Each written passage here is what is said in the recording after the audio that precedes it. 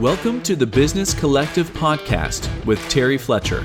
Weekly conversations and insights on how to go from employee to consultant in any business field where your years of expertise can be showcased. Take your career to the next level, entrepreneurship. Now here's your host, nationally recognized healthcare consultant, speaker, and author, Terry Fletcher. Hello, everyone, and welcome to the Business Collective Podcast. My name is Terry Fletcher, and I want to say Happy Easter, Happy Passover, whatever you are celebrating this past weekend, and good Monday morning. It's a Monday mindset, Monday motivation, and that's why I like to drop the podcast on Mondays. I feel that as an entrepreneur, as someone that is really trying to get you focused into moving forward and into something you love that is your passion, and turning that passion into a business that you own, that you manage, and that you facilitate, and it's all yours. So as we look forward into this week's episode, I wanted to focus on choosing the right name for your company. Now, remember, there are more than 6.7 million trademark applications to date versus the mere 171,476 words in the English language. So you'll have to be a little bit careful. And I wanted to give you some guidance because I've seen some good names and then some not so good names. And so when you're looking at these possibilities, choosing a great name for your company, it's really much trickier than most founders first believe. I know I actually went into a rebranding on this. The best brand names wander into our subconscious unnoticed. They can be assimilated smoothly into different parts of our lives. They can take on real meanings. So, whether you're talking about jumping into an Uber, going on a Tinder date, or WhatsApping a friend, see what I did there? There's all kinds of names that don't just sneak into our sentences, but they stick in our minds and they roll off the tips of our tongue. And so there's still more to a great name than just being memorable. It needs to be solid. It needs to have impact and offer the right foundation for a company to build upon. And if this wasn't enough, a frequently overlooked factor is the fact that the perfect name needs to be available. So starting back in the early 1900s, you could choose just about anything without running into too many problems. And actually, when I first got into my own business as a side hustle, as I mentioned in my episode 2, I came up with a name called Physician Reimbursement Services. I thought this was a cool name. Back then, you put an ad in your local paper, and it just had to be a small ad saying, is anybody using this? And then you had to wait 14 days, and if nobody came back and said they were using it, then that was your name. And that's all you had to do, and you had to save that little thing. But then I found out, and that was before internet. Okay. So, the internet's been around a really long time, but Google has not. Google's only been around since 1998, believe it or not. September, actually, it launched in 98. And so when I think of the internet, that's what I think about, that we really didn't use it before then, not as we're using it now. And so when you're dealing with some of these names and applications over the last, 30 years, modern companies really need to think outside the box to find names which not only stick, but won't end up initiating that cease and desist letter saying you can't use this. So when coming up with a name for your startup, your service business, your rebrand, your product, or just about anything else, it seems like endless ideas are out there. But despite the millions of great and then not so great company names out there, the majority of great names can fit into one of 5 categories. Usually it's clever, classic, pragmatic, modern, or emotional. And these categories are considered styles. And the style of your business name controls really the perception of your brand, which is more important because your name is built on the gut perception of the audience. So the immediate reaction that your name elicits will have a huge impact on your brand and in the end, your business. And they're not the same thing. Your name is where you start. Your brand is what you build. And you build it like you continue to try to build your reputation and how people perceive you in the industry. So, for example, consider how various shaving products are branded. So the Art of Shaving is a business that offers a luxury approach, and their name conveys this through its classic style. But on the other hand, you've heard of Dollar Shave Club. So that takes a more pragmatic approach, conveying the brand's affordability and practicality.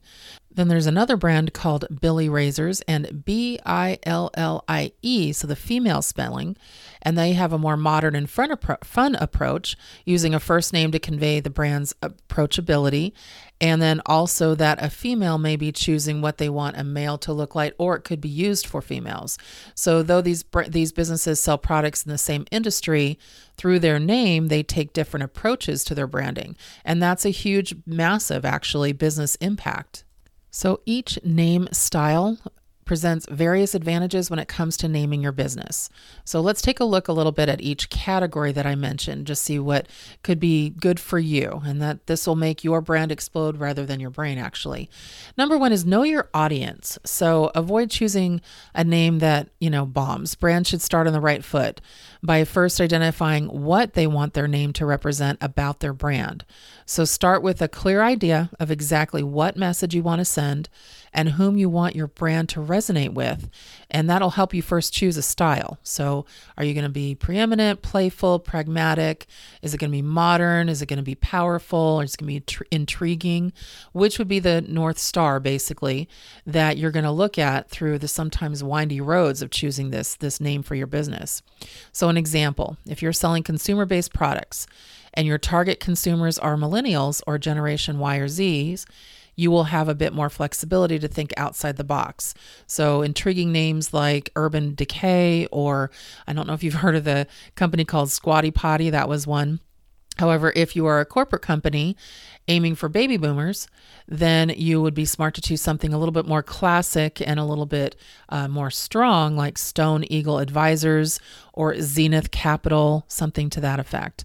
Once you have a clear idea of who your target audiences are, and then what you want your brand name to convey to these people, then you can choose really what brand style you want, and that should encompass both of those answers. So then you want to create a 1 or 2 sentence project statement. Keep your name efforts laser focused and start with, with the right foundation. So different ideas and images to convey your name, which are inherently linked to your brand. So instead of focusing on the descriptive element, so what you sell, focus on expressing 1 or 2 other core concepts that are essential to your brand. So culture and values, what's going on in the world right now. So for example, if you're a food delivery startup, your ideas would convey images of healthy living, ethically sourced products, or great customer service and quick delivery times. One brand that steps out to me is Zappos, one of today's e-commerce success stories, because e-commerce means you're buying it online. They rolled up a modern name, which depicts speed, but also connects to the Spanish word for shoes, zapatos. So that was huge. Also, Fairway. This is a physician loan program, but the connotation is that most physicians golf, whether they do or not. That's what you think of when you think of the word Fairway. So it's a play on words, but it's spelled F-A-I-R way. So also to reflect fair and reasonable rates and help. So absolutely speaking to the majority of the audience they wanted to reach. So while experimentation will figure into what you're doing, and especially at the early stages of the process, you'll find that as you're thinking about this, less is definitely more. So instead of starting off with a whiteboard resembling, a scene from A Beautiful Mind where you're just pulling your hair out, try to hone your ideas down to 3 to 6 of the words or themes that are most essential to your brand. So if you can do it in 1 word, that's helpful. But what are themes that are most essential to your brand? Think about what Nike says, just do it. Impact, that is also a marketing firm. McDonald's, loving it. So, they're trying to appeal to those themes that really bring out kind of an emotional side. But also know your danger zones. Once you and your staff, if you have a staff, or your team, once you figure out, or if it's just you, figure out your style, your themes, and you have your purpose clear in your head, now it's time to get out your coffee and your lab coat and really start experimenting. But before you're trying out different names, you should know some areas to avoid. So with so many trademarks out there, the freedom to use almost any particular English word is becoming slim. So there's some danger zones. So single English words, be careful and always check. Power words like force, united, omni, icon. symbolic words like bridge, spring, sage, rocket. So sometimes those can be taken already. I know that LeBron James, for example, he tried to get something trademarked for Taco Tuesday. Well, everybody used that. But for example, I went in and got trademarked hashtag Terry Tuesday because my other podcast, the Codecast podcast for the medical industry, it comes out on every Tuesday. And so I had t-shirts made and some merchandise made and coffee mugs, because I would think most of us drink coffee that are, or at least tea, that are in the industry that I'm in healthcare. And that was a really big thing. And I was able to take two common words, Terry, which can also mean terry cloth, the way I spell it. I spell the male version, Terry. And then Tuesday, which is just a day of the week, but it had a nice ring to it. And I put a hashtag in front of it. So I was able to get that trademarked. But also think about the current climate. I had someone ask me to look at their website the other day, and their business was named Transmed. Okay, well, the current climate. I made the assumption that maybe they were doing coding or billing for the transgender community. Nope, they are a transcription service, but you can see how that could get lost if you're a little bit too general or you don't explain it within the name if you're doing a play on words. Now, I've also seen something that I don't like, and this is as positive as I want this podcast to be in the Business Collective. I just want you to be careful as far as using certain words and certain things that create fear in people, that especially if you're not doing a true crime podcast, this is no reason to do something like what I saw this morning. So LinkedIn had a new company pop up, and they are literally just 2 weeks old, and it's called COVIDMD.MD. And this was basically, it popped up to get physicians to invest in a telehealth platform.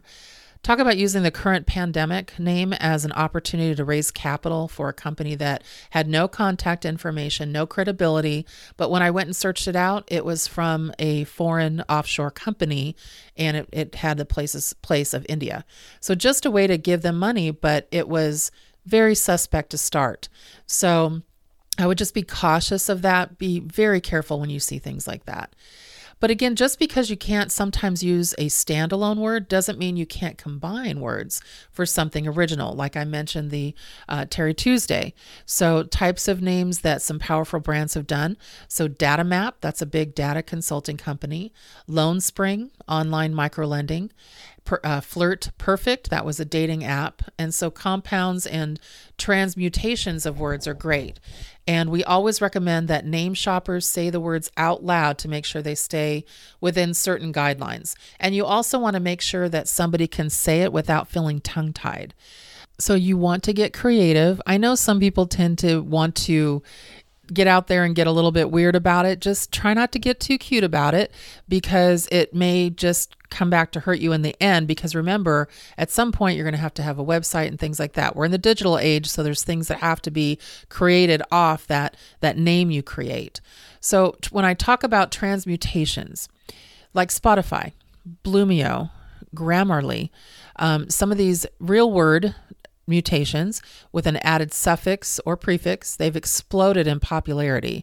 So starting with your list of obvious keywords, get themes and ideas, get out your thesaurus, think of a slang, and use maybe a horizontal thinking strategy. Then you want to come up with a second, more creative and unique list of words based around the same themes. So looking for a more modern touch if that's your company, the suffix IO, A, if so IFY, ITY, and YA are your best bets. For companies aiming for a more classic, sophisticated air, suffixes like EUS or IAN may be more suitable. So you're looking to basically play on those words. Compounds like Snapchat, YouTube, WordPress, Facebook, PayPal, think of these. Or even my podcast, Business Collective. Now I had to hyphen that word for my website search at business-collective.com, but that's okay. So we're trying to look at things that will have really powerful sounding names, which sound like global brands rather than mom and pop stores. So think Digital Fueler or Growth Quest. So only limits are your imagination. You can keep going with that. Then there's this and that names. So think of Hall & Oates. I just took you back to the 80s. Doubling up can create some killer combos that simply might not work on their own. But But generally, the best this and that names do not use descriptive elements related to actual products. So, for example, you're not going to see an accessories company branding itself as zippers and leathers or patches and purses. I mean, you might, but to me, that would be silly. So I can only give you my best opinion on that. And later down the line, when your creative, juices are flowing and you've created a short list of potential brand names from transformations, now you need to kind of throw them out to people and say, how does this sound to you? And try to also ask people that are in your demographic as your target market, not just your family, because sometimes they just like what they hear instead of really understand what you're doing. Now, here's the other thing. I mentioned before that when I first started out years ago in my business, which was in the late 80s, I had a company that was called Physician Reimbursement Services. It included a billing service for medical providers. But back then, again, there was no internet per se. There was not anything you had to worry about called the SEO. And now in the digital age, you know what that is or should know. That's an acronym that stands for Search Engine Optimization. And that's the process of optimizing, again, your website to get organic or unpaid traffic from the search engine results page. So in order to do this, search engines will scan or crawl different websites to better understand what the site is about. Now, every business at some point needs to have a website, but I'm going to talk about that in later episodes. But just so you know, that's how people find you now. Just an example, I have a friend who owns a simple t-shirt company and decided not to continue her website anymore, but she still has this company. And my daughter, who works is an 8th grade English teacher, she works for a local school and wanted to use her company because she's been a longtime family friend to do spirit wear for her softball team because she's also a coach. And the high school said, sure, you can use whoever you want, coach. And she was going to be able to generate her thousands of dollars in revenue. But the one thing that the high school needed to see was her website so that they could look at design options. Well, she said, I just have samples in person. I decided not to keep up my website, which is not hard to do. And they passed. So the digital age means that you will be searched out and you need to have something that people can look at. And so when we first talk about the name, then we'll get into branding, websites, and logos at some point in the Business Collective podcast. But right now we're just talking about the name and want you to make sure that also when you're looking at a name, because it will tie in to how somebody searches for you. And when I say that, I mean on the internet. Everybody just grabs their phone nowadays if they want to find someone or something or a service or even an answer to a question. You just basically say, hey Siri or hey Alexa. And so you have to have something there where you can be searched out. And one thing that I mentioned before, as far as when I started with my business, I changed it because as soon as I realized that I had name recognition, I also wanted to make sure that when people Googled me or tried to find me, they could put up Terry Fletcher or Terry Fletcher Consulting. They could find my website, my podcasts, and the services I offer. If you're not at a point where name recognition is there yet, and if you're a startup, you're not, so you want to also think about the alphabet. So using a name that starts with the first letter A, B, C, anything in the first 5 letters of the alphabet can also help you. So if you're a medical consulting firm, for example, or you want to start one like I have, then you use the name, and one of my friends does this. She's actually a fellow colleague, Alpha Coding Experts. Well, she has the A, that's a strong name for Alpha, but she put in what they actually do, Coding Experts, so you know where her base is. But she's still a young company, so I can understand why she went with more of a company name than using her own personal name. But again, when you're looking at this, it also has to do with SEO, again, the search engine optimization. So how do you want people to find you as you are trying to pick this name, and how do you want people to look you up? If they're on their phones and they pull up Google or they pull up Safari or they're pulling up whatever they use to search, what are they going to search? And so you have to really understand what your name entails. So to recap what we've been talking about, number 1, understand your business. Before deciding on a name, you should have a clear idea of your business mission, goals, target audience, and value proposition. If you've already created your business plan, that's a good resource for you to review because you can pull that information from there. What does your business stand for? What product or service are you selling? And then again, who is your target audience? And then number 2, think of descriptive keywords. So once you know the core focus of your business, take some time to brainstorm keywords to describe your business. With a few descriptors of your business and brand, you'll be able to identify and reflect on the image that you want to create. So just an example, if you're starting a photography business, words like camera, snap, shoot, capture, lens, those are all good starting points for your business name. Then choose a name style. So name styles, how do you plan to create a unique name? So you can use the keywords in your business name. You can include the company founders like I did, use a single word, change, add, or remove letters from keywords, combine 2 or more words, use a metaphor, create an acronym. And then tell a story. So what does your business name tell the customer? After you've settled on an idea, think about the thoughts and emotions you want the name to evoke. If it doesn't align with the mission and value proposition of your business, then you may want to go back to the drawing board on that. And then register your business name. Now, we'll talk about that on future episodes, but the U.S. Small Business Association, the SBA, they've been in the news lately. They can help you determine which registration process is right for you. That is not something you have to do right away, but it is something you do have to think about to make sure that you are registered, and also start with a trademark research. So you want to look and see if anybody else has used that name, and that'll get you started. So hopefully this is giving you some excitement. You now get to really think about your business name as we move forward into changing you from an employee to an entrepreneur and going through the journey. So everyone, make it a great day, and thank you for listening to the Business Collective podcast. Talk to you next week.